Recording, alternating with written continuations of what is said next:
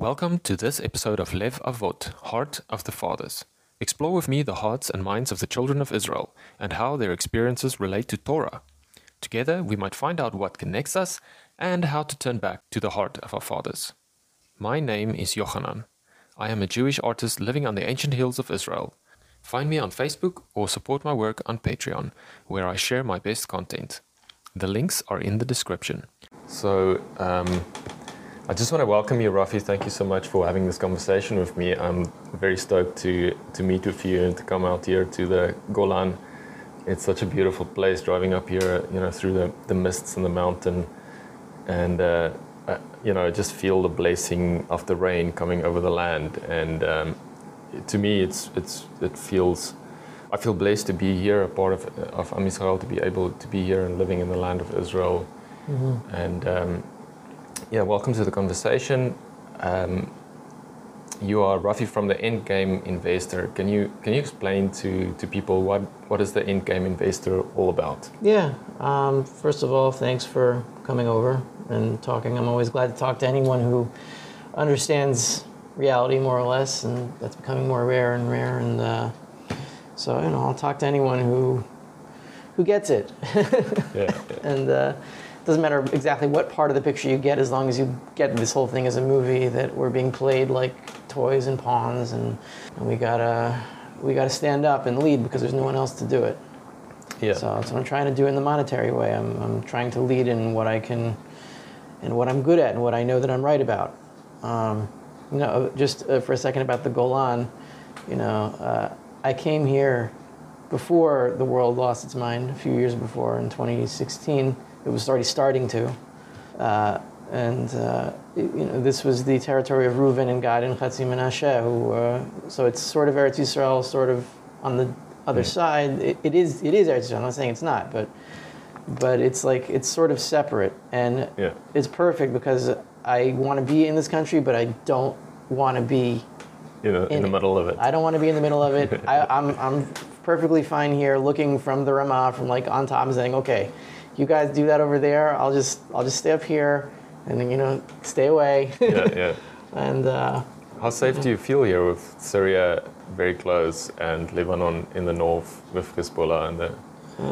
Physically, a few days after Simchas Torah, I felt not safe because we were all in a panic. I didn't know what was going to happen the next day.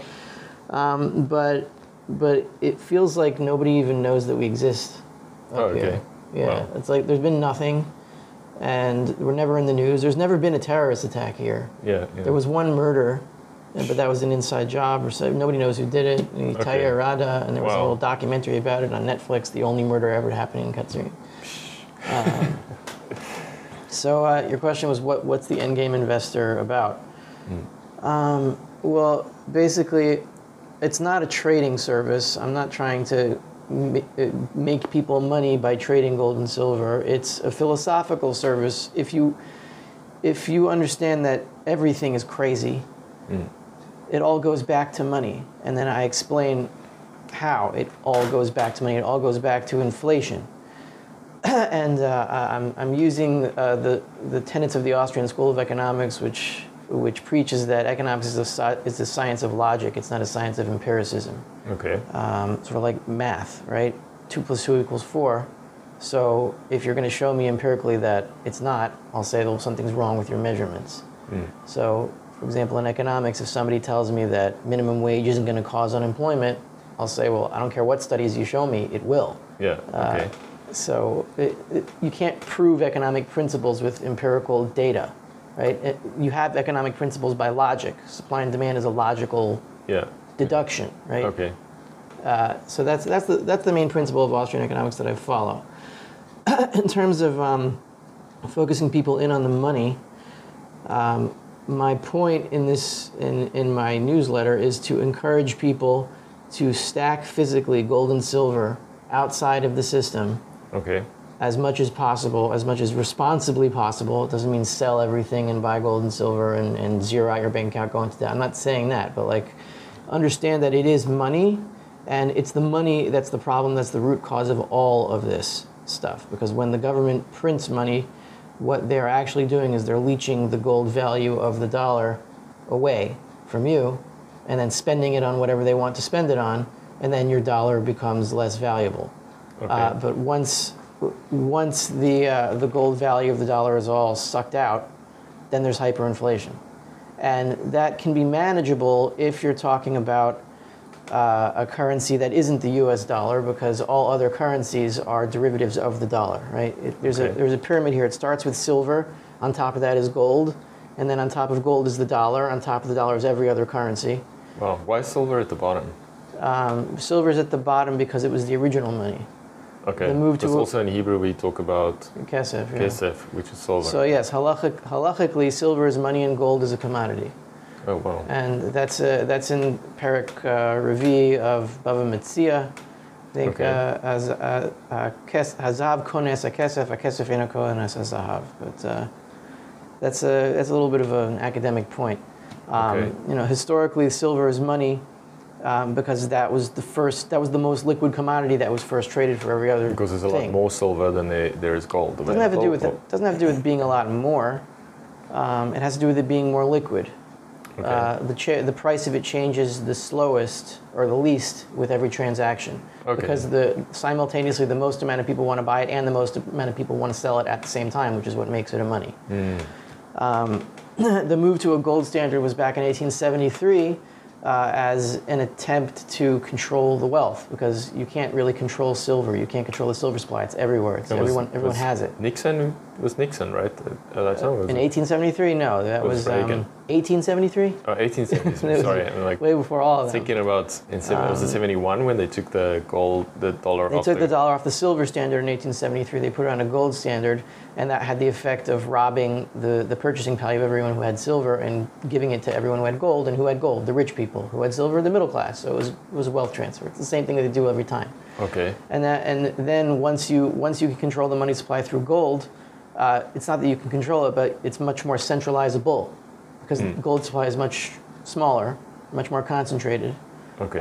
So that is in the end what enabled FDR to basically steal the entire gold supply, stuff it into Fort Knox, and then he had his paper money that he was able to give in its place. It's another historical point. So the gold standard isn't really what we want to go back to. We want to go back to free market money.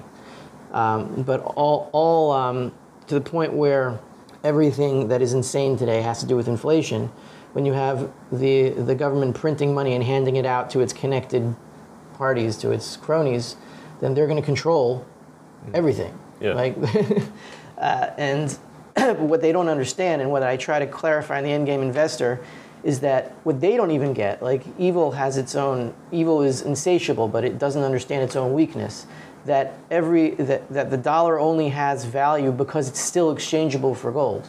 Once that's no longer the case, they've lost their ability to inflate, and they can't do it anymore, and then everything falls apart. Okay, and this is something that you think will definitely happen? Absolutely, yes. And maybe possibly even in this year, very soon? Possibly this year. I might be wrong about the timing, but it's absolutely going to happen, and it's very close. I can't give you exactly when, but this is the end game. So that's a very scary thought. Is it scary? Is it good? Well, like what can we expect? I mean, that seems to me like it's an unknowable change. Like we don't exactly know what to expect from that. Like, I mean, if I think about something like that happen, I can see that they might try to put something else in place to kind of stabilize the economy or to stabilize their control over the world. Mm-hmm. Okay, we go back to Austrian methodology being a science of logic rather than empiricism. I can tell you that logically it's impossible. That can't happen. You can't. The gold is the bottom of the monetary pyramid, or silver, or whatever. Same thing. Once that animates the rest of it.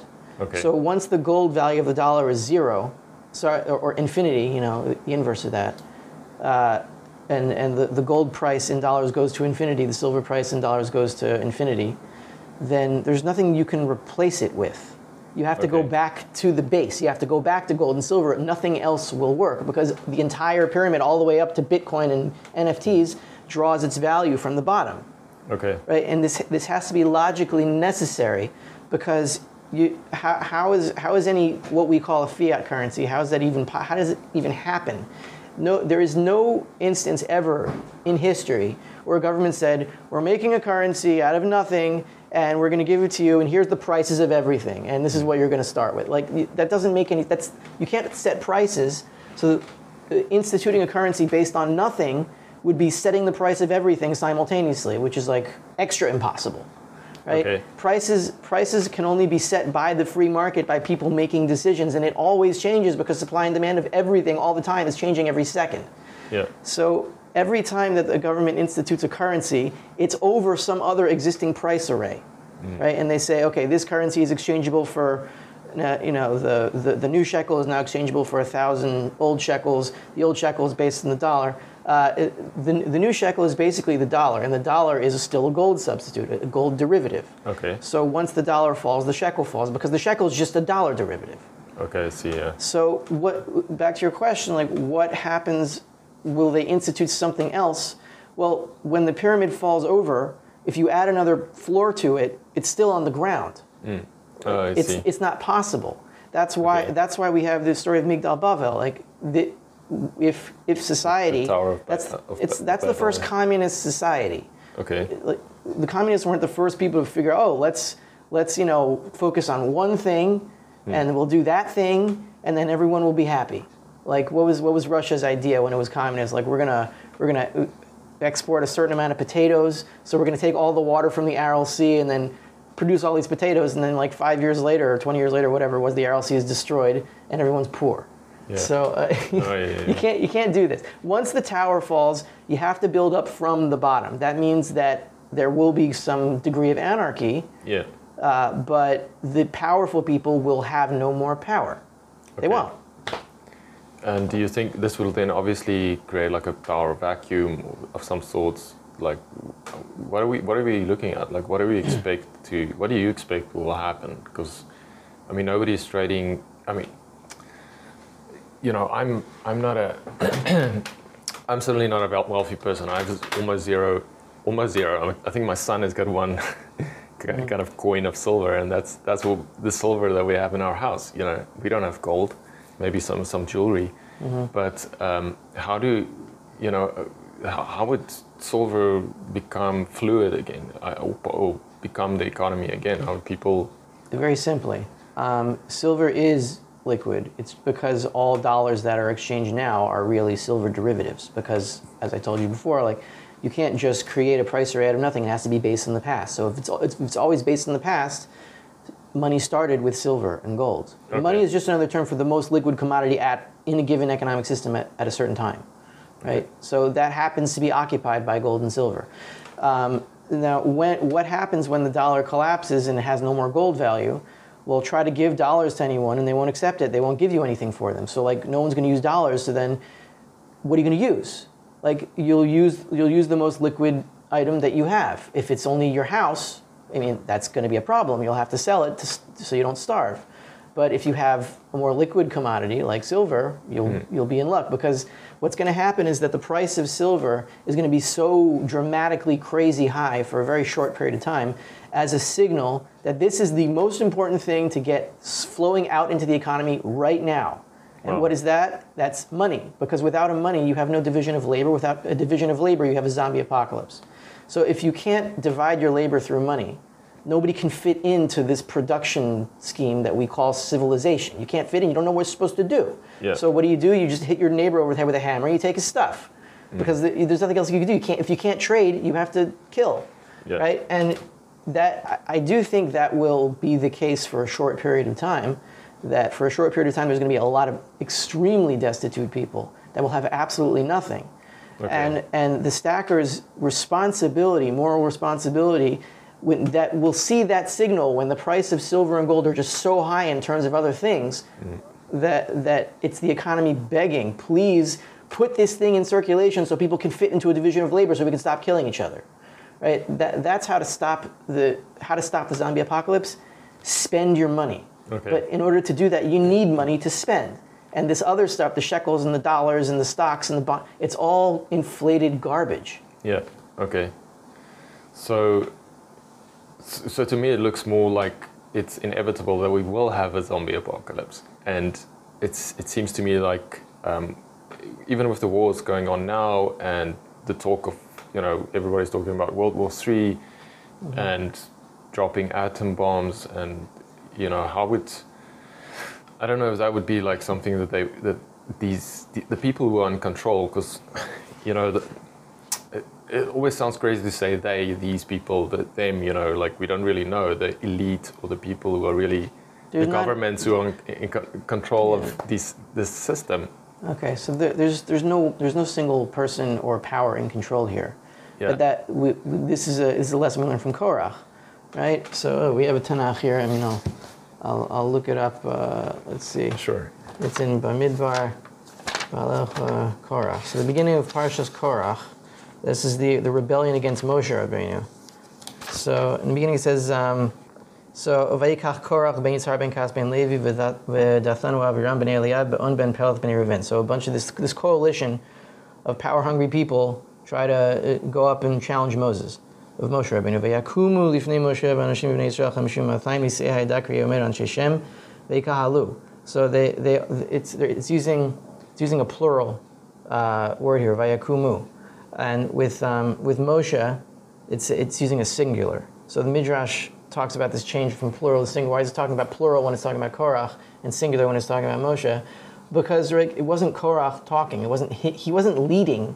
That he was the spokesman. But everyone in his group of 200 had different ideas for what they wanted to do as a leader. Right? They're not united. They only seem to be. All right. Yeah. So there's no single evil group where we could like cut the head off the snake and then it'll go away. Because it's a multi-headed monster, and it feeds itself off of inflation. And once that's gone, then maybe they have a lot of gold and silver. Maybe the bad people have a lot of money, but that's fine. Let them spend it into circulation, okay? And then they'll have less, and then we'll have more. Fine. Yeah. It makes me think of the book of Daniel, where he talks, where there's this dream that King Nebuchadnezzar has, where he sees the statue of all these empires that will be after his empire. He's the head of gold, and then the statue has got arms of silver, and it goes down to iron and clay, which is the last empire. It's kind of a divided empire. And then the stone that's carved out without hands, human hands, will roll down and will destroy the statue and will disappear into chaff. It will just be blown away into dust, into the wind, and be completely destroyed. And it talks about the man-made systems basically over history that will come to an end, and how this new system, or which is basically the Torah, will become widespread throughout the world, and it's not a new system. It's just it's an existing system, but it will be replacing all these old man-made systems. So then at the end of the book of Daniel, like, talks about there's this ruler will come about, and he will set up this thing that's called the abomination, and makes desolate. It sounds like a system that's being set up. To me, when I think about this impending financial collapse, that it somehow connects to this thing that they want to create, this new. If you think of the World Economic Forum and those guys, how they were talking about this new world order, or this new setup that they're trying to put into place, that maybe for some period there would be an attempt to put up a new system, but then eventually that will also collapse and be destroyed. Look, worldwide slavery is possible, but not for a very long period of time. The Soviet Union tried it. It lasted 70 years, and they weren't the whole world. And the reason that they were able to last 70 years is because they were basing their prices for their goods and services on the West, which had a basically more or less free market. But if you have total world slavery, then you have no prices for anything. And then it collapses much quicker because everybody eats each other, if not. So. I'm not worried about this whole World Economic Forum stuff. I know they're trying to enslave us all. I understand that. I'm not denying it, but I'm saying, like, in order to really enslave people, you need a lot of money, and they've already spent it all. And what about other methods of control, like using like, I mean, psychologically, they're dropping the bomb on us already, you know, like the atom bomb. They're always talking about it. It's in the news, in the media. You know, they're making new kind of weapons of doom that they're... Okay, well, how do you get that information? You get that information from the internet and from your phone, and how do you get a phone? You have to pay the electric bill, and who supplies the electric companies? They have to dig up, you know, commodities from the ground in order to supply the power to give them electricity to put into your phone so you can listen to the internet. All this goes away. I mean, you can't communicate if there's no money. Yeah. Right? The minute the dollar collapses, nobody can pay anybody.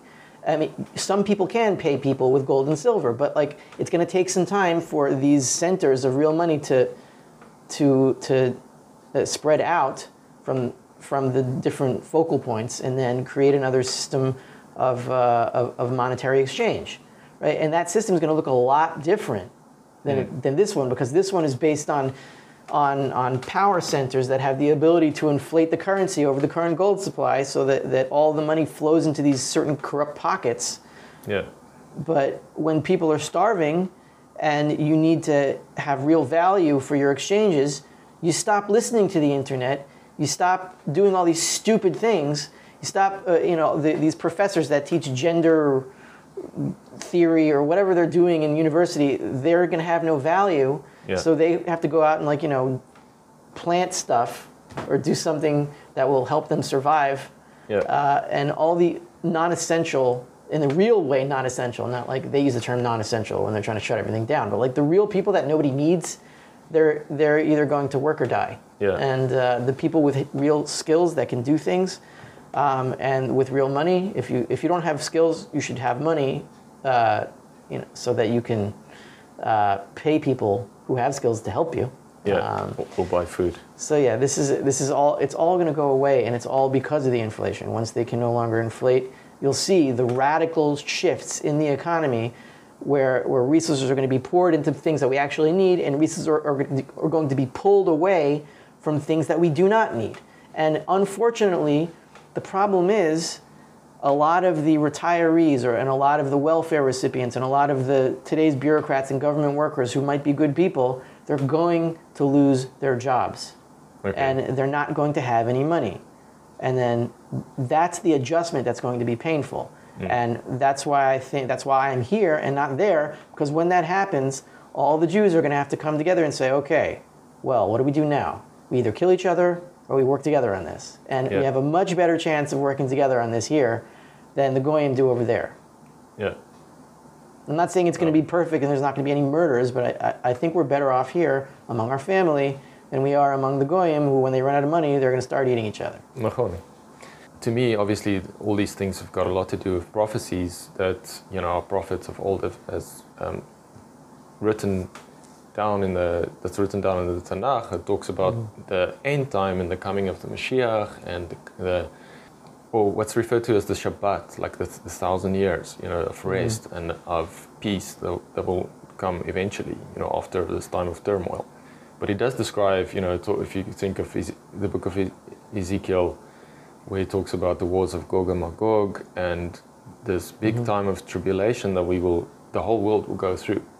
Who's really responsible for all these things happening? Is it mismanagement or the government, or who's to blame? At the end of the day, like Einod Milvado, there's nobody but God, right? So in effect, God is doing all of these things, or he's allowing it to happen.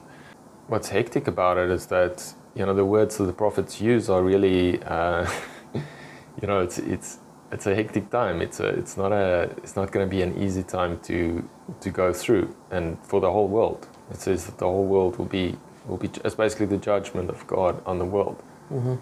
And how the nations, he uses language like how the nations will be completely destroyed. He will also hit Israel with, it says, with the blows of an enemy. There will also be, it talks usually about how there's these 2/3 of the people that will be destroyed, and 1/3 will come through fire and be refined, and they will be the remnant that would be invited to enjoy the life after this all these calamities and this restructure. And talks about if you think of Gog and Magog, something will happen that's similar to, could sound similar to something like atomic bombs being dropped, and you know, the language that he describes, how the nations that will surround Israel and come against Israel to destroy us will be destroyed.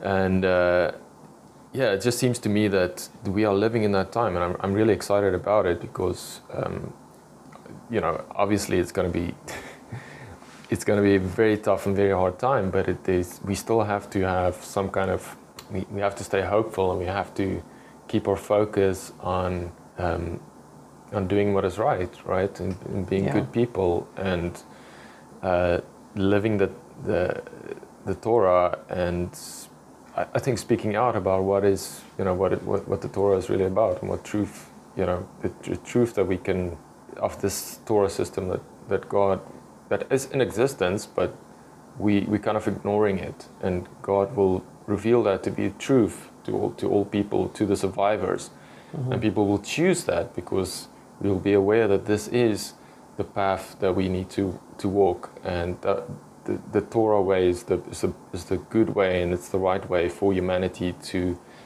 live in peace and harmony and in prosperity together, and to receive God's blessing on the land and on the people and on our offspring, and to really think about the next generation and the world that we're leaving behind for them. Right? That's really what's very important for us to know and to think about, and for, you know, the people out there to, I think, you know, to focus on. Right? Yeah. You started out by saying that you know, is this mismanagement? Who do we blame? God's letting this happen. Yeah. Well, yeah, of course God's letting this happen. God's job isn't to prevent us from making mistakes. When you're a parent, you don't prevent your kid from making mistakes. You let him make the mistake, and then he sees what happens, and then hopefully he becomes better. Now, when you're talking about multi-generational history of thousands of years, the kid is the nation. You know, the Jewish people are the nation, and we make the same mistakes over and over again, and hopefully we learn from some of them. And from a lot of them we don't. We have to go through it again.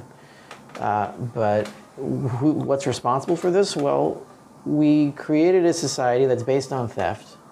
You know, going back to the monetary system again, the whole monetary system is based on the concept that theft is good because it's an inflationary system. And inflation, just for the fact that it's inflationary means that it's theft, that it's taken. Yes, inflation is by definition theft. Okay. Because what you're doing is you're lying about how much money you actually have by just passing around receipts. And that if you're the one who creates those receipts out of nothing, then you can take those to claim other people's stuff, right? And then pretend that it's money. Yeah. It's just theft. Okay. And so if you can have a society where there's thieves and punish them, and that works. You can't have a society where the whole thing is based on an idea of theft as a good thing, because eventually everyone in that society is going to die. Okay. Because once you steal enough stuff, you don't have anything, and then everybody starves. Yeah. Right? That's what Rav Sadia Gaon says in Emus Videos. Why can't we steal? Because if you can steal, then everybody dies. And that's why the Dor HaMabul, that's why the flood generation, that's how they got destroyed, because they said that, okay, stealing is fine now. Yeah. It's kind of interesting to me that, you know, talking about the generation of the flood before Noah's flood, is that it's, you know, that was clearly like obviously an extinction event, and it seems to me like we're also the world is heading towards some kind of extinction event as we move forward, and that it's really kind of brought about by a few things, like at the root of it. You know, you were talking about how money is you know, money is a tool, right? It's just a tool that we're using, but it's a tool that we're misusing, and people use it for corruption and I wouldn't even say it's a power. tool. I wouldn't say money is a tool. It's like if you say that it's a tool, then what you're saying is that somebody invented it like they invented a hammer to like hit things. It's not a tool. It wasn't invented. Money isn't an invention of human beings. It just happens to be the commodity that is the most liquid, so that it's easiest to trade it. So it's not like somebody said, oh, you know what? If we had a money, then we could engage in commerce better. And then, oh, how's the money going to work? Well, I'm going to make out of this. I'm going to shape it like that. There was no committee. There was no inventor of money. Like there's an inventor of the phone, like Thomas Edison. Okay, fine, he invented the phone. Yes. Nobody invented money. Money is just exchanging things for other things. Like it's just trade. Okay. And it works best with money because money changes price least. And why does it change price least? Because whatever, you could say that because gold and silver, their supplies are constant, they're mined at the same rate in accordance with population. Just happens to be that you can't damage gold, and it doesn't. It's fungible. You can melt it down. All these properties. That's just what makes it a money. So it's not a tool. It's just a thing. All right. And but what I wanted to say is that what's interesting to me, you can think about Sodom and Gomorrah as well. Like just before Sodom and Gomorrah were destroyed, like kind of the sins that the people were perpetrating at that time, and how it seems to be like this similar confusion that we have now of gender confusion, right? Which is something that's seems to become more prolific as we get closer to this eventual end time, or time where there's going to be extreme wars and even natural disasters and those kind of things. But not just that, how money and greed is really attached to that in a sense. Like people are power hungry and they want to control other people and they want to control nature, or they want to have this kind of, I guess it's like the Pharaoh of old, where he's like he sees himself as God. Yeah, well, I will say here something a little controversial. It goes into my thoughts on what anti-Semitism is and what we should do about it. Okay. But there's nothing wrong with the drive for power, the drive to control. That's natural. It's human. We all have it. We all want to control something, right? Some people are more power hungry than others, but I'm power hungry in that I want to control certain things about my life. Yeah. So if you have this really power hungry person, as long as he knows that he cannot steal, it's fine. Like let him organize a business, let him make it as big as he wants. As long as he's not stealing, if he wants to exact his control over some industry because he's really into like controlling business, fine. I mean, he'll make a really efficient business, hopefully, if he's talented. The problem is when you allow theft and you say it's good, then you take all these power-hungry people and it's like putting them on cocaine. They can do whatever they want, and then we become the victims because we're not really into that so much. We just want to control our own lives. So you have to take away the ability for them to steal. And what gives them the ability to steal? Unfortunately, a lot of it is us, the Jews. Right? Okay. Because this is the way I see it. Like, Jews are very, very talented. We're talented at, chemistry, physics, Gemara, whatever you want to say. Like, we're the best at it, okay? But we're also really, really good at being evil. Yeah. Okay? The best pedophile in the world ever, the most successful one, Jeffrey Epstein, he's a Jew. The most successful central bankers, the one who print the most money, they're usually Jews. So it's not like a Jewish conspiracy to take over the world, but it's if you have a power-hungry Jew in power, he's going to cause a lot of damage. I think a lot of it has got to do with Jews just realizing the system that's in play. Like if I think of Israel as a secular state as well, and here now the Jewish people came together, we created this state of Israel, and now we're entering this game of the world. Like we finally are able to have our own security, make our own weapons, and it's like the leaders are realizing, okay, we have to play this game of the world if we want to be able to protect ourselves and be able to rise to the top, kind of, right? And unfortunately, the game that the world is playing is not a Torah game. Right, we're still in Galus. The perfect story that mimics what is going on now is Yosef. Right, Yosef is in charge of Egypt, but he's not really in charge of Egypt. He's the second in command. And what does he do? He basically steals the entire food supply, monopolizes the money supply, gives all to Paro, who enslaves his entire country, and then they all get angry, like, Yosef, he enslaved us all. What the hell is this? Let's enslave them instead. It's the same story over and over and over again. This is what we do in exile. We take over monetary systems, we print a bunch of money or collect all the money, and then we have all this power, and then everybody hates us. Happened again in the story of Purim. Right? That was centered around Aseret Alefim Kikar Kesef. That Haman's idea was, he's going to pay up front to kill all the Jews because he'll just take all the money later and pay himself back.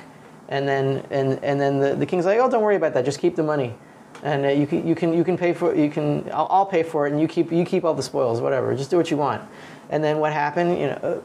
Esther takes over the government. Mordechai takes over the government. Yeah. And then the Midrash. I just read this in Midrash Rabbah. What's the first thing that Mordechai did? He made a coin. He coined. There's a coin with Mordechai on one side and Esther on the other side. Not the pictures, but the words. Okay. And he created a monetary system. So that's what we do. Yeah. We like realize the system, and we want to be a part of it, and kind of, I guess, take some influence there. Yeah. But I realized that we live in this world where it seems to me that a lot of value that's created in the world, or most value that's created in the world, is kind of exploitative.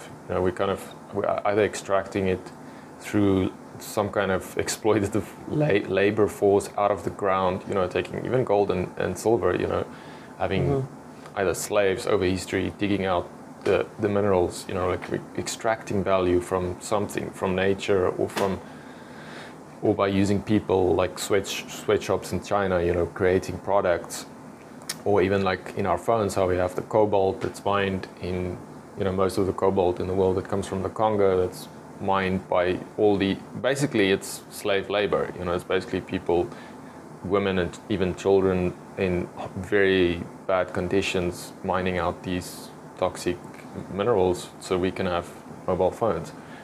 How do we, what is a world, what do you think a world would look like where, and I don't even know if it's possible to have a world where we don't, I certainly hope so, where we don't need to exploit people or nature or the environment to have things, do we really need these things? That's a fantasy. That's never going to happen. You think so? You're asking, are we going to go back to Gan Eden where we don't have to do anything? No, we're not. You don't think we'll go back to Gan Eden? No. Not in this world. I certainly hope so. I hope that we can one day live in a world where we live in a Gan Eden. We're more closer to nature, to planting our food and food forest or whatever. Well, planting is exploitation. Everything you do is exploitation. You could define it that way. You extract anything. There psukim in the Torah say, you should dig up some copper from its mountains. Yeah, you're supposed to do that. The question is at what point does it really become exploitative, and what point doesn't it? Okay. And the answer is when you steal or when you force. Yeah. Like these kids that are in the cobalt mines, why are they there? Is it because if they don't, they're going to get whipped? No. Maybe in some cases. I'm not saying I'm not making a blanket statement, but I think generally speaking, when you're talking about a sweatshop, they're there because if they're not there, they're going to die. Yeah, they don't have. They have nothing else to do. Even if they get only $10 a month, that's not exploitation. That's a deal. Okay, you can dig in this cobalt mine. I'm not saying it's great, but if those mines weren't there, what would these kids be doing? They'd probably be prostituting themselves on the street. Okay. That's the whole sweatshop argument.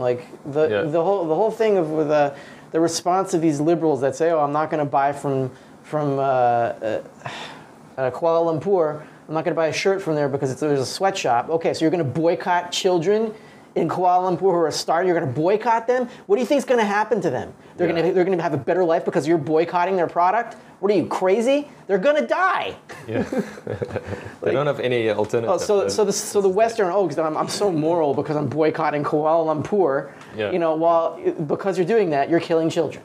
That's what you're doing. Yeah. So again, it goes back to exploitation is stealing. Yeah. Okay. And non-exploitation is trading. Now the question, what do you do with all these private, if you have a mountain there and you want to dig it up or mine it, and then you mine it all and then there's no more mountain. Well, okay, then there's going to be like a shortage of mountains, and then other mountains are going to be very valuable, and you're not going to want to dig up the rest of them because it's going to be a tourist attraction. Oh, here's the only mountain left in the country. But my point is that there's supply and demand for everything, and if you have an honest money, honest monetary system where there's private property, these things get worked out by the price system where you have a balance of exploitation and wild nature. That works out, but it all gets lopsided when there's inflation, and you can keep printing and digging, and it's like when you have a fever, your body temperature is not supposed to be 105, and things will start to get out of whack. But then when you're better again, like things start to work. So all this environmental degradation, it's because of inflation. It incentivizes people. It incentivizes I'm trying to figure out a process here to explain this. So let's say that the government prints a bunch of money, and that leads to higher gas prices, okay? Yeah. And then gas prices are really high, so that encourages more oil companies to dig up more oil, right? And then you have more exploitation of the oil. So one of the reasons that we're so dependent on oil is because of the inflation that causes gas prices to rise because of the inflation. So that's all out of whack. So it's like a circle that keeps on. The problem, the snake that's biting its own tail. The problem isn't the exploitation. The problem is that everything is out of proportion because of the inflation. Yeah. So in the what if I think of the Torah and certain rules about the Torah and what we can expect for the world to come, when Mashiach is here and B'ezrat Hashem, we survive, you and I and our families and hopefully everybody we know, and we're spared for this time. It seems to me that when we go back to the Torah and there's this idea in the Torah that the land gets, you get an inheritance of the land. So to me it seems that part of the Torah where everybody has a piece of land, that number one stays your inheritance. Like, it can't be taken away from you. It's your piece of land, and you can build your house there and live there and run your business there, or plant your Gan Eden there if you want, your Garden of Eden. That would solve a lot of the world's problems. Because first of all, you don't need to then, you can create a life for yourself, and you can sustain yourself if you know how to farm and plant trees and grow food. And it's something that you don't need to pay anybody to be there. You don't need to pay taxes to be on the land. That system is purposefully like that, so you don't have people living in the streets and have to deal with so much unemployment, like, for instance, some of the problems that's faced in the modern world, especially in America and even in South Africa, where people live in really terrible conditions because they have nothing, or they have to pay every month to just be able to live in a place. Do you have any thoughts on that? Like, what effect would that have on an economy and on the world? Like, wouldn't the world would definitely be a better place if that would be the case, right? Okay, so you're saying, this is what you're saying, if I were to dumb it down into basic economic terms. There's a whole bunch of land. The government in all kinds of countries say, you can't do anything with that. Here is a slum, stay here. Yeah. And if you try to build anything on land, we'll arrest you. So why don't you stop doing that? Yeah. Free, like, how does ownership, how do we come to maintain ownership of something? Well, there's a piece of land, and then you do something with it, and then it becomes yours. Yeah. Right? That's the beginning. That's the beginning of Adam's curse after he leaves Gan Eden. Like, like, you're going to work hard, you're going to plant stuff, you're going to eat bread. It's going to be hard, but from there comes property. So, are you saying that people should be allowed to build whatever they want, wherever they want, on a place that's not owned, not previously owned? Yeah, you should. And then you become responsible for it. And if you pollute because of that, you're responsible for that. Yeah. We should. The Torah system is that everyone has an allotment from Yehoshua. I don't know exactly how that would work, or also in the prophets it talks about how the land will be again divided for the tribes of Israel will be divided up, and everybody will have their portion. Maybe. And I can see how that, how it will solve those kind of problems, like homelessness or people living on the streets, or people not having work. Because if you think about the Shemitah, the laws about Shemitah, where you have 6 years of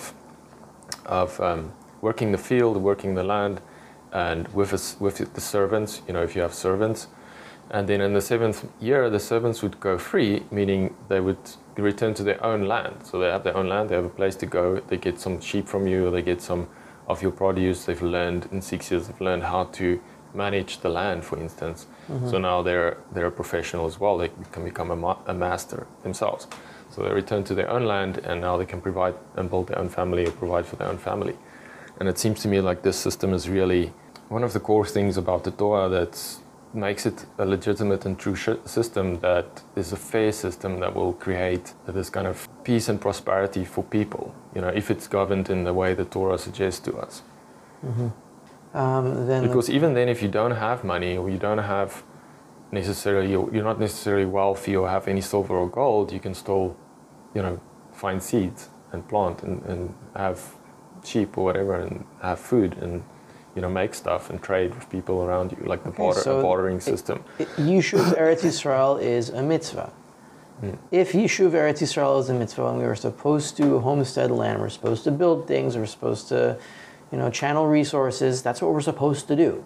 Yeah. That's a mitzvah in the Torah. So if the government says, well, you can't do that over there because of some municipal regulation or whatever, or zoning, that's usser. You can't do that. The government has no power to do that. They can't stop you from building wherever you want in Eretz Yisrael as long as you're not on somebody else's property. Yeah. That's it. So what you're saying, again, it comes down to the government should stop stealing. Stop stealing the land. Yeah. Just leave us alone. Yeah, so theft is really what you would say is at the core of... Theft is at the core of all of this, everything. Yeah. Right, that's where it starts. And I quote this a lot at the beginning of Yeshayahu. He said, this is the very beginning of Yeshayahu, when he's lamenting how corrupt society has become. He says, Kasbechai el sigim, your silver has become dross. And so the Malbim on that pasuk says that this isn't, he's not saying this figuratively. He's not saying, oh, you used to be shiny and now you're not shiny. He's saying, he's answering the question, how did this happen? Because a few psukim before, Yeshua was like, how did this Yerushalayim, how did it become like a den of murderers? How could this even have happened? Yeah. And his answer is, because you clipped the coins. You started with the theft. It started slowly. It started with, okay, I'll just add a little bit of dross to the silver so I can save some money, or I'll add some water to this wine and sell it as, pure. That's how it started. Once you justify that because you want to clip some corners, eventually you're going to turn into a society of murderers. So it all starts with theft. It all starts with inflation. All of this theft everywhere starts with that. So you start respecting private property, you start respecting the mitzvahs like Yishuv Eretz Yisrael, and you get the government out of our lives, and things will improve. It's not, I'm not looking for somebody to say, oh, I have a system in my head, and if we apply this system, everything will be better. Yeah. We just have to start following the mitzvahs. We have the system. It's Taryag mitzvahs. We just got to do them. Implement it, yeah. A lot of it is also, in the secular, I listen to a lot of secular voices as well, like Russell Brand and Joe Rogan and those kind of people, and it's often that they bring it up that, we need to move away from centralization we have to be decentralized, and that, it kind of connects me to the Torah as well, because in the Torah system you have the tribes, and within the tribes you would have this different cities, and families, the judge would sit in the gates of the city. So if you have an issue around, something happening between you and your neighbor or whatever, you sort it out within your community, and you have the power within your community. So it's kind of like a decentralized system as well. I mean, obviously we have the ruling king or Mashiach in the future. So hold on, one word about centralization, decentralization. The secular sources, like, these are good men, Russell Brand, Joe Rogan, these types of people. I'm fans of them, I like them. But they're not that smart. They're not. They don't really know what to do. They have a good moral compass. They know that this is wrong. And farther than that, I'm not going to take them. You know. But when you saw, like, if they have an idea, for example, let's say Joe Rogan or Russell Brand says, we should decentralize more. Okay, fine. Now they're saying, like, we should make a conscious decision to decentralize system A because it's become too centralized. There's a bigger problem here. What drove it to centralize itself in the first place? Like, something happened that forced it to centralize, that forces these huge food conglomerates to centralize into even a bigger conglomerate and then control half the food supply, or Monsanto. How did this happen? The answer is, again, inflation. Inflation causes companies to become bigger and bigger and bigger, because the more debt you have, the more obsessed you are with efficiency. And all these companies have massive amounts of debt, so they need massive amounts of income, so they have to keep combining. Right? When you have a sound money system based on gold and silver and no inflation, what you have is automatic decentralization. Okay. All right? Because you can't, the only way that you can have massive conglomerates, huge companies that control enormous swaths of an economy, is if you have enough credit to force through the system. Like, let's say Monsanto has to, like, contract for, like, I don't know, 1 million pounds of corn or 1 billion pounds of corn. I don't know, whatever. But how are you going to have a contract on that to buy 1 billion pounds of corn for the year? You have to have massive amounts of money to even secure that contract. But without an inflationary system, you don't have that money. So you have to downsize and you have to decentralize. And so you have, instead of huge conglomerates, you have little companies. This one maybe sells to this city, and this one sells to this city. And then you have automatic decentralization, smaller farms, better farming methods. You can't farm organically on a massive agricultural scale of, like, thousands of acres. It's not going to work. No. But you can if you have decentralized farms, and you have decentralized farms if you have an honest money system. Well. So it's not like we have to consciously decentralize. We have to stop inflating, and then decentralization will happen. You'll see these massive conglomerates fall because they won't have the money to input the capital that helps them survive. Right? They'll just have to break up. Okay. So that makes it easier. It's not like we have to have a genius that knows the right system. It's just that we have to stop stealing. Or hold the people responsible, because there's a responsibility, right? We have a responsibility. The responsibility for stealing, the people at the top, We have a responsibility, like... It's our responsibility. That's why I do the endgame investor, because I want people to understand this. We have bad people at the top, but we also have us at the bottom that are earning this fiat garbage. And we're a part of it. So we have to recognize that we can't separate it from it completely, because then we'll starve, because this is how it is right now. But we have to slowly get out of it by stacking gold and silver, so that when it dies, you'll have what to restart a better system with. It's our responsibility. I mean, we can imagine that the bad people will have this, like, Nuremberg sort of trial in Yerushalayim by the Gedolei Hador, and it feels great. Maybe that'll happen. Maybe, I don't know. But right now, we have to start acting from the bottom.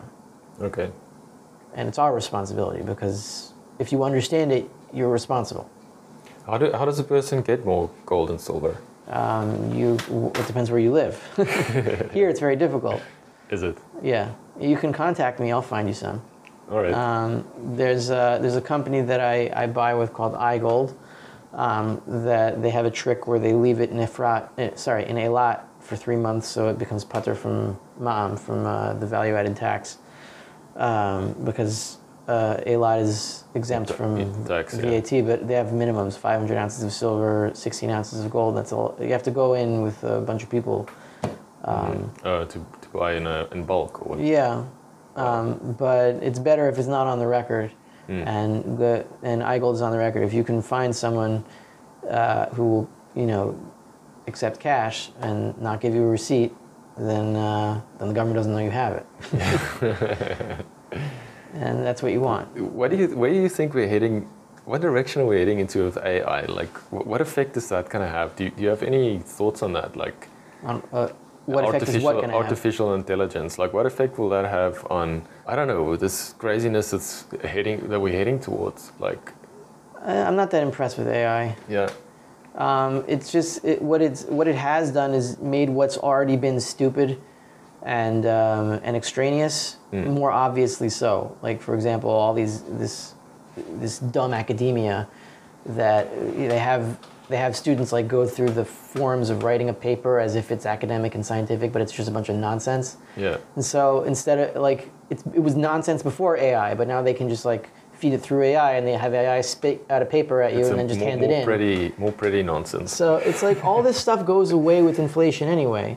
So my feeling on AI is like we've been through this before, where the Industrial Revolution. Like, what do you think the world's going to look like when a machine is doing all this work, and then you forget how to do it with our hands, and then we're all going to become stupid? Well, to an extent, yeah, that's true.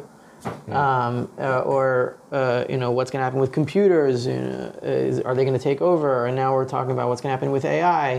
Is it going to cause all this unemployment? But they have the same question with machines. Are all these machines going to cause massive unemployment because you don't need all the labor anymore? Well, yeah, so they won't do that. They'll do something else. So if AI is taking care of something, then humans can do something else with their time. Fine. Isn't that like the Rambam's view of what Geula is, the Messianic era? That he says everything's going to be really easy. People aren't going to have to work that much. It's not that people aren't going to have to work at all, but it's going to be really easy. Making things is going to be very, very easy. And we can just learn most of the day. Oh. Well, okay. So if AI can help us, fine. And why? If we're afraid of it, well, we've been afraid of every advance since the wheel. Yeah. So why is this any different? Okay, it's a good perspective on it, I think, to have. I guess just because of what people, a lot of people are afraid of, that it could take over or it can destroy humanity or it can be the thing in a list of I guess everything else that there is that will destroy humans and bring about this apocalypse. Yeah, it could, but I don't believe the world's going to end because I believe God is in charge. Amen. So they said the same thing about nuclear weapons. We can destroy ourselves. Yes, we certainly can. Yeah. What advice would you give to people for what we're about to experience? Like, is there any advice you can give us? I don't know exactly what except what you just already said, like stack gold and silver. I don't know what exactly we're going to experience, but stop watching the news. Stop looking at the news. Don't believe anything you see, you hear. Stay off of social media as much as possible. Stay in the real world. Talk to people. Instead of WhatsApping, call. Yeah. Instead of calling, visit. Okay. Keep your social interactions real and alive as much as you can. Find people with skills who know how to do things, and then put them in a little book. You know where they are, and if you need something. Like networking and keeping a network with people with skills. Finding the people in your community, maybe talking to people in your community, finding ways of, because it just feels to me like we're heading to this, and it feels to me like there's so few people who are aware of what is about to hit the world. Everyone is aware that something's very wrong. Very few people are aware of what. Yeah. Or what's the root of it. When did you become aware of what? There's no one moment where I became aware of everything. I'm still not aware of everything. Yeah. And I woke up in layers. Okay. In bursts. I guess I woke up. You could say the first time was 2008, but even before that. Oh, with the housing bubble that burst. In 2008, I became aware that something is very wrong with the money. In 2012, I became aware that libertarianism is the general direction of the answer. Okay. Because of Ron Paul. And the Ron Paul campaign in 2012 really took me into Austrian economics and woke me up in that sense. And 2020 woke me up to the fact that this is not going to be fun. That people are mostly insane, and most people don't think about anything, and they just follow orders. And these are the most dangerous kinds of people, because when the sheep have like benign programming, then they just walk around and you ignore them. Yeah. But when the sheep get this command from on top that we have to start, Finding the enemies. finding the enemies and smoking them out and forcing shots into everyone who doesn't listen, and then put them in concentration camps if they don't. Yeah. Then you become under attack, Yeah. and that's 2020 was when I realized like these people are dangerous. Yeah. Like I still haven't fully reintegrated into society, and I don't think I ever will, because I know what these people did. I know how they behaved. I know that they're completely ignoring what they just did, and they don't even see anything wrong with what they did. They were just, oh, well, we had a pandemic, and now we don't, so everything's fine. Yeah, they justify it as a way. They justified it, so I know who these people are, and I'm awake to that, and like I'm like, okay, we can do business now. I can talk to you, but like, if you want to fight me again, I'm gonna punch you in the face. Yeah, I must say the pandemic is really something that also made me realize that this kind of, it felt to me like this kind of now a shift, because you saw most countries in the world acting in unison. Yeah, it's like everyone was ripe. Everyone was ripe for the picking. Like the people's brains have been dug out for decades because of this stupid education system that we have, where the government controls what you say to kids, and then nobody thinks anymore. I mean, then you have to sort of undo everything that you were taught in high school. Yeah. And then start out with nothing again.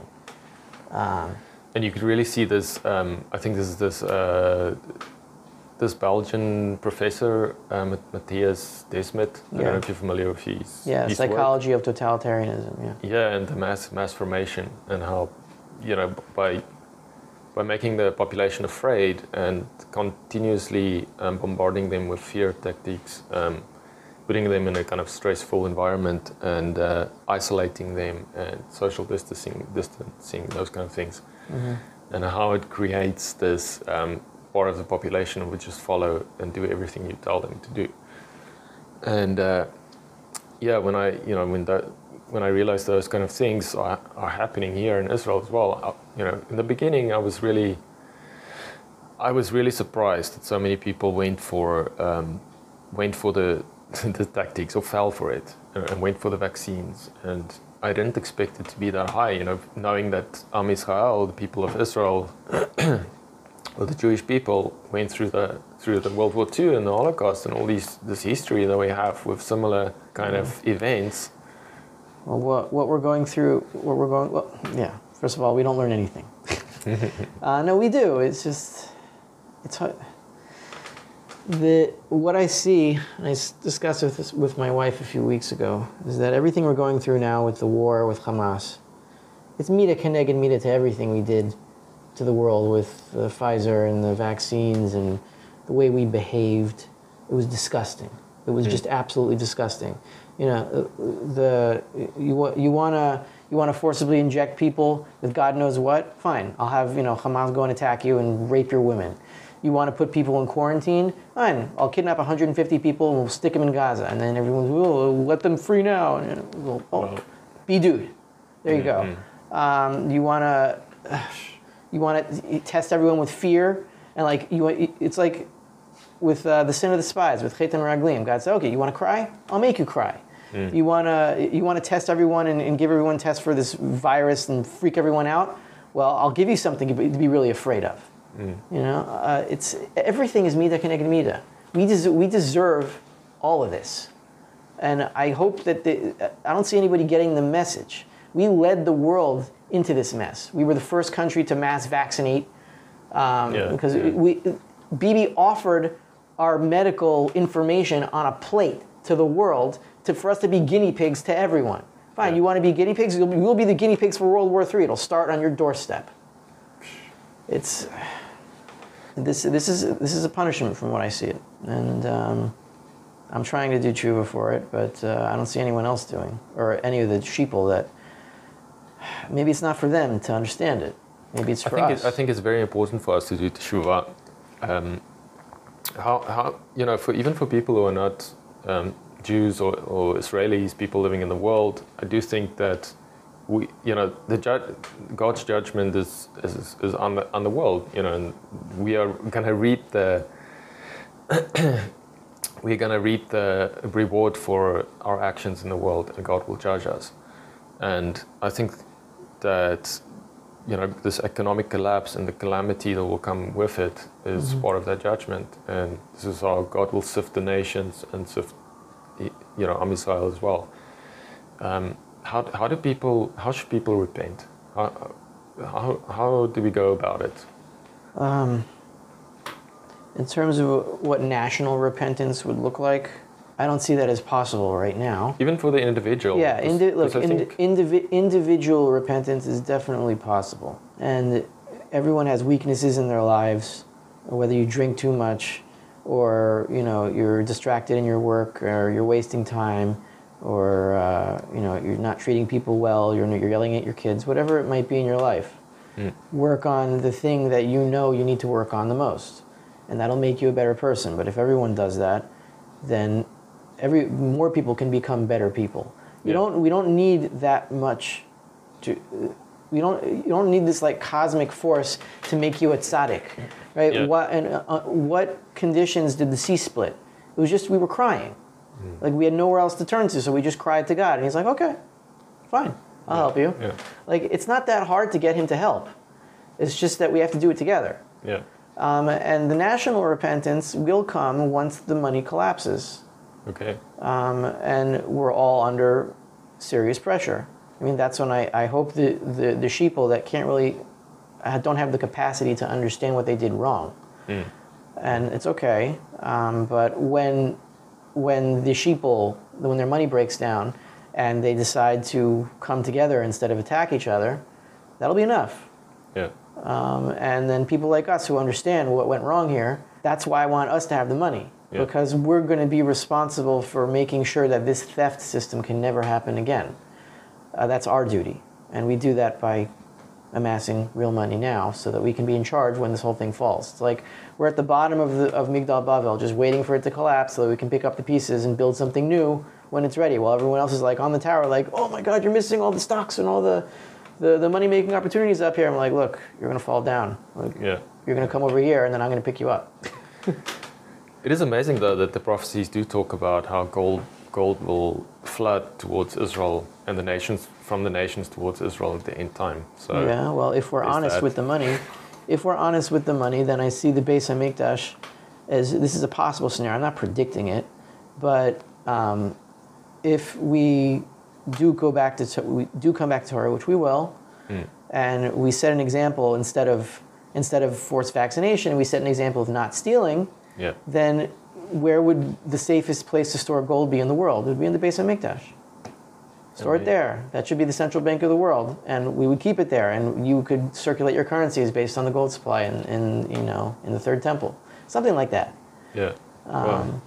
And not to force anyone to like give gold to us, but if you want a secure place to store it with the Jews. Yeah. I mean, you just mentioned Gaza now and the October 7 attacks. What do you think is happening there, and what should we do? You know, like, how did it affect you? Like these horrific attacks that Hamas perpetrated on us. Well, in the first few days, I was I was crying. It was very difficult. I didn't want to see anything that was going on. Do you know anybody that was affected by the attacks personally? Some, yeah. Yeah. A few, some kids, some soldiers who went to respond and were killed from here. I know. In terms of the initial attack, I don't think I know anyone personally, but I know people who died on that day. After the initial anger and fear, I was able to calm down and realize that you know, if we're going to come together, and the only way for Jews to come together is for something like this to happen, then we are headed towards the next stage of something, and that makes me excited.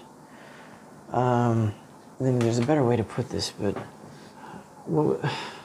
it's like a trauma that I think the whole country experienced. Like even for me and my wife as well, we were like, even a week after, we were scrambling, because we live in the Shomron, and we were like, people were saying, it's possible that the similar thing can happen to the communities in the Shomron, because you have all the Arabs that live there in that area. And, we were like in a head spin as well, and it affects you emotionally, because, it's like a trauma that's felt, and I didn't realize it at the time as well, because you're in it, and it's only later my wife told me, like, this is actually like, we're experiencing trauma, and the terror attack is really on all the people of Israel, because we are the victims of the terror. Those people that were killed they were murdered. So, I had just, this parsha, we have the first attack from Amalek, right? And the way it describes Amalek's attack, using codes from the words, was something like what happened on October 7th on Simchas Torah. For example, Vayezanev b'cha kol nechashalim acharecha. Right, the word Vayezanev, it's using the word zanav as a verb. Tail. Yeah, it means tail, but that word is never used anywhere. It's a very, very rare word to use the word tail as a verb. So Chazal say, well, what happened? Well, either there's different ways to read it. Vayezanev is code for the reproductive organ. What they did was they castrated people, and they threw their organs up into the air and said, "Oh, you have a bris, haha," and throw it up to heaven. Or homosexual rape. It was also part of it. So it was a very graphic attack. And I just read a midrash in Tanchuma today, this morning actually, where when Yoshua is advised to attack back, to fight back, he's told, "Tsei hilachem la'amalek," go out and attack. So why is the word "say" there? Just say go out and attack. Just say attack. You don't have to say go out. Like, go out from where? So the midrash says you have to go out from the cloud. We had a cloud that was covering us. The Ananei HaKavod was basically a shield where nobody could even see what was going on inside. Okay. So Yoshua is told you have to get out of the cloud and attack outside of the cloud. Like, you can't just shoot arrows from within the cloud and then they'll just go and attack Amalek and we'll be behind the cloud. Okay. So we have to expose ourselves. What does that tell you about the Nechashalim? How were they attacked in the first place? Well, because not necessarily they were weak physically, maybe they were, but they were weak spiritually. They didn't even want to be part of the Ananei HaKavod. They were like, that's too much for me. I don't want to get too close. And who were the ones that were attacked on Simchas Torah? It was like mostly the secular leftists, the kibbutznikim. Yes, they're part of our people, and we will avenge them. But once Amalek attacks them, and once they do, we are all going to get attacked by the entire world. And that's how it's supposed to be. We're supposed to be the focus of the world. If we're not going to be the focus for good, we're going to be the focus for bad, and then we will recover. I don't know how we're going to recover, but I know we will, because we're immortal, and they're not. They're going to die, and they'll be gone. They've chose to mess with us. What do we say to people in the world today that, I'm from South Africa, and South Africa has launched this thing in The Hague where they, this case that they brought us to the International Criminal Court, and even though we basically won, and I think it was really good for us to counter their case against us. But there's a lot of sentiment in the world that what we are doing is too much. There's also women and children there that gets in the line of fire, and it's so terrible, and we have to stop, and we can't do this to. What, women and children can't be evil? These poor Gazans, Women and children can be evil. What's wrong with killing women and children if they want to kill you? Just because he's a child, he wants to kill you, I can't kill him back? Like, who cares if they're women and children? They can do very bad things, women and children. What is it, like 95% of them in Gaza will think that all Jews should be killed? Something like that. Okay. Well, does that include women and children? Yeah, it does. I think it's really a lot of people out there do not understand that is the reality on the ground, is that the majority of the population, including women and children, children there are also brainwashed from early age and through the education system to really hate Jews and to want to go and murder and kill Jewish people. That's our fault. That's our fault because we stick them in Gaza and we say, like, stay there. Open the door to Egypt, push them out. They have plenty of cyanide to go hang out and do whatever they want. Yeah. Like in the end, at the end of the day, either they're going to leave or they're going to die. Yeah. And I would rather they leave. Yeah. There's no other choice because we can't have these people here anymore. And it's not just the ones in Gaza. It has to be the ones in Yehuda and Shomron and a lot of the so-called Israeli Arabs too. Anyone who wants Jews to die has to leave. Yeah. Yeah. That's it. It doesn't mean all of them. Has to either die themselves or leave. Yeah. That's the only two options. And so we're gradually being forced into this position. We're not there yet, but we're getting closer. You know, talking about transfer is no longer anathema. It's not being implemented. We're not close to implementing it yet, at least ideologically, but at least we're talking about it. And you know, the last week's parsha, the splitting of the sea, right? It says that Paro came after us with 600 chariots. Well, where did he get the chariots from? All the animals were dead. Yeah. You know, so where did the animals come from? Well, they came from the God-fearing Egyptians who, before the plagues, they put their animals inside so they wouldn't be affected. Yeah. And so he got his weapons from the God-fearing Egyptians. And from there, Chazal say, Tov Sheva Mitzrim Harog. The good Mitzrim, we should kill them too. But obviously that doesn't, and that translates to all situations of war. Obviously we can't just go around killing non-Jews because we feel like it. That's murder. Yeah. Right? That's not what I'm saying, obviously. But when you are in a war and they are trying to kill you, you do not discriminate between women and children and fighting men. You just kill them. Yeah. And to win the war. Obviously, if they have their hands up and they're surrendering, you stop killing.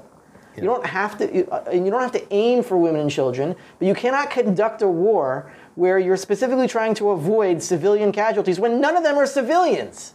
Yeah. Yeah. They're trying to kill us. Yeah. So and they openly state in their charter that they want to commit genocide here to, you know, from the river to the sea, you know, Palestine must be free. And I think the West. I agree, Palestine must be free, but free for them means no more Jews. Yeah. Free for me means anyone can live here and do what they want, including Arabs if they stopped wanting us dead. Yeah. I don't think that anybody should live here and be free to do what they will. I think that the people who want to live here should and will eventually only be governed by one law, like it says in the Torah. There can only be one law for the land. And I would like to end on a positive note. Like,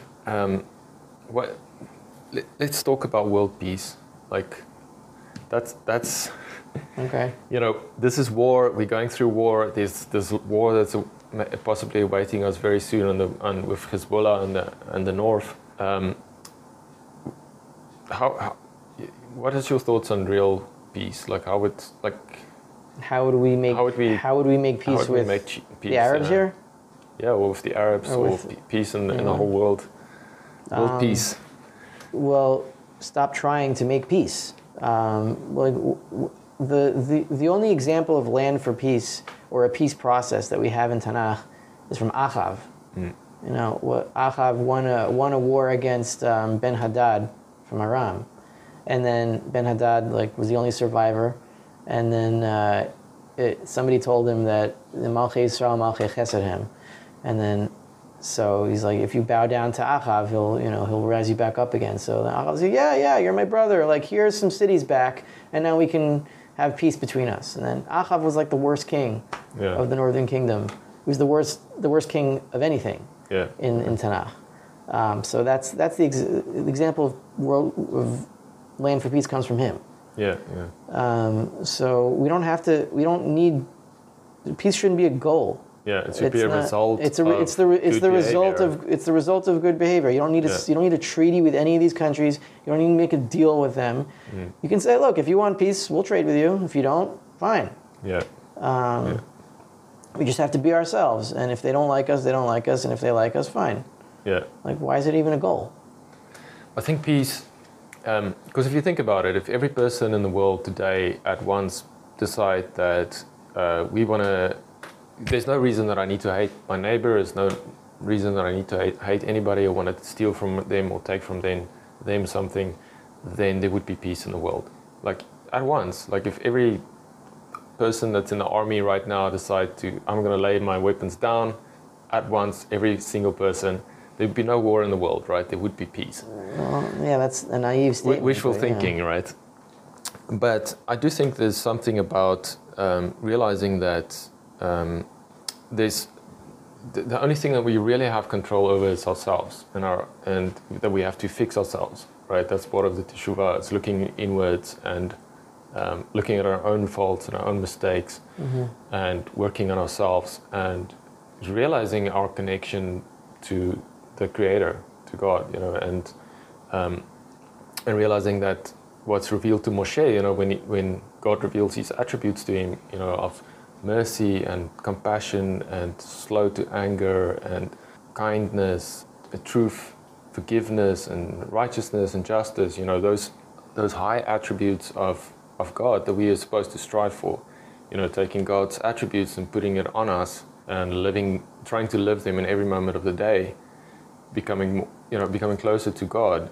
That if we take those attributes of God and implement them in our lives and be aware of God's presence, because He's everywhere in the world, that we will bring more of God's attributes in the world and thus also become more peaceful and have inner peace and peace between our people and in your family, peace in the family. And I just wanted to add to, I think some things that people can focus on and do in the time to come, this difficult period that we're going into, is that family is one thing that's really important, right? And it connects also to even the name of God, the special name of God that's told throughout the Torah, almost 7,000 times. It's spelled with the letter Yud, Hey, and Vav, Hey, that this name that means that basically comes down to the past, the present, and the future in one name, and that this is the present moment that we are experiencing, all the time, that we're living in, and that when we take God's attributes and we apply it through our experience, because it includes our own personal past, present, and future, because all of that, the past and the future, we only really experience it in the present moment, because only now that we can think back about the past, or it's only now that we can have a vision for the future or fears about the future. So when we apply those attributes to our thoughts and our words and our actions in the present moment, that we can bring those goodness into the world and live it out in our families. And how family connects to the name is that it also connects to the future. It's the grandparents are the past and we are the present, and our children is the future. And how we, when we bring those attributes into the family and into the community and spread it outward towards the world, that we will create, God will through us create a better world, and we will be one with Him. That's really what the Torah is telling us, is that we are one with God. Shema Israel, Adonai Eloheinu, Adonai Echad. We're one with Him, and this is really the direction I feel like we have to focus on, is bringing the goodness, those good things into the world, and then you just have to turn to Him. We have to. If you talk about national tshuva, if the Israeli government, it's not going to happen. But if let's say Bibi and all the people, all the Jews in the Knesset, were go up to Har HaBayit and invite everyone up, and then just have a national prayer rally led by, I don't know, the chief rabbi, even though I don't like him. Whoever it is, I don't know. It doesn't matter. Yeah. But just davened at Har HaBayit, please help us win this war. Yeah. Just that. Yeah. Yeah. That would break so many hearts. Yeah. And it would cause an enormous flood of tshuva in this people. Yeah. They're not going to do that, but that's all we need to do. I think if you say you want to be one with God, the first thing if you want to be one with God, is turn toward Him and look. Yes. Yeah. I think eventually we will get there, but it's going to cost a lot, and but that will be the that's what the prophets talk about. Some of the prophets talk about us calling a national fast, right, and repentance and turning to God, and that eventually we will do that. It's going to happen. Yeah. It's like when a parent, if he sees his kid, out on the streets taking drugs and killing himself. Well, you can't really do anything until he hits rock bottom and says, "I'm sorry, I shouldn't have been doing this, and I'm ready to come back now." And then the parent's like, "Great, okay, thank God." So right now we're crackheads on the street. That's what the Jewish people are. We just shot ourselves up with God knows what. And we're all confused. And somebody just attacked us on the street, and we're like, "What just happened?" And we're not at rock bottom yet, but we're headed there. I hope it won't be too bad. And then we'll get better. So I just wanted to say that this advice of, also think when we bring these attributes of God into the world and we think about the next generation, especially, like the prophets are telling us that this is what needs to happen. We need to think of the next generation of our children and turn our hearts to them, and the children will turn their hearts to the fathers, like it talks of in the Malachi.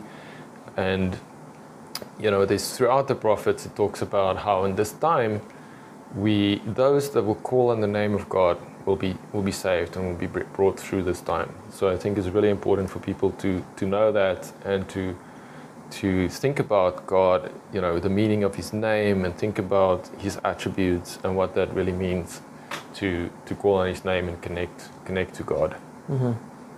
Is there anything else you would like to say before we end? Just everyone to calm down. It's heavy stuff. But I think we're back here for a very big reason. This is the first time in all of world history where the entire world is looking at the Jews every step. The whole world is looking at us.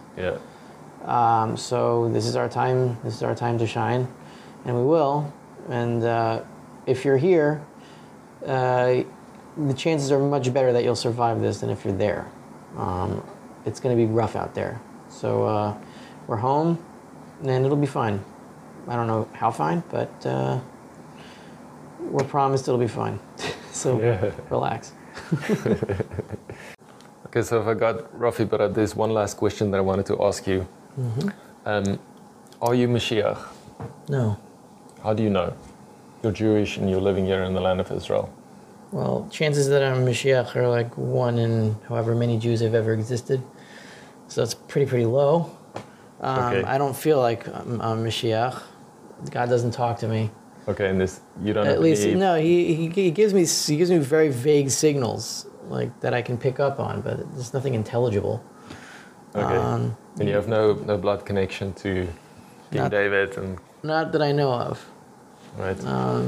I don't have the ability to lead politically. It's not my personality. I can direct certain people to become better thinkers, so that's my role. A Mashiach candidate would be somebody who's more culturally attuned to this people. I mean, I guess you could say, who was the least culturally attuned to Am Yisrael was Moshe Rabbeinu, because he grew up as an Egyptian, then he left. And he was an outsider. But no, I'm not Mashiach. No. What kind of personality do you think Mashiach would be? Very Esav-like. Esav-like. Yeah. In what way? Like David HaMelech was. The only 2 people described as Admoni in Tanakh are Esav and David HaMelech. Okay. And they're both very violent people. What is Admoni? Admoni is like a redhead or ruddy. Ah, okay. So you think they will the physical appearance would be like... I'm not saying anything about physical appearance, but I'm saying that the Tanakh describes Esav and David with the same words that are very rare, meaning they have the same characteristics. So that's who I would see as a Mashiach candidate, somebody of that caliber who's very forceful, but also very righteous. And that's definitely not any of our leaders now. But I'm not going to be crowning anyone Mashiach even if they succeed, because they can succeed to a certain level and then fail. That's just happened many times. There's been many Mashiach candidates throughout the generations that have succeeded in certain ways and then failed. The first one was Chizkiyahu HaMelech. He almost succeeded, and then he failed. So we could be in a situation where some leader is going to, or the Chashmonaim, they were Mashiach candidates, but they failed. As they were from the wrong. Bar Kokhba as well. Right? Yeah, Bar Kokhba was a Mashiach candidate who failed. And the Chashmonaim arguably couldn't have been because they're not from the right Shevet, but put that aside for a second. We shouldn't be... It's not a healthy thing to like go around and say, does this guy fit? Could he be Mashiach? It's not going to help anybody. Yeah. It's just going to have you counting days down and not focusing on what you need to do. Yeah, right. I'm just going around asking everybody, Oh. Did anybody say yes? No. But I've only interviewed a few people, but interesting enough, I interviewed the grandson of the Kohen HaGadol of the Samaritans. So I actually forgot to ask him that question, but Okay. Who knows? Anyways, yeah, that's it. Thanks.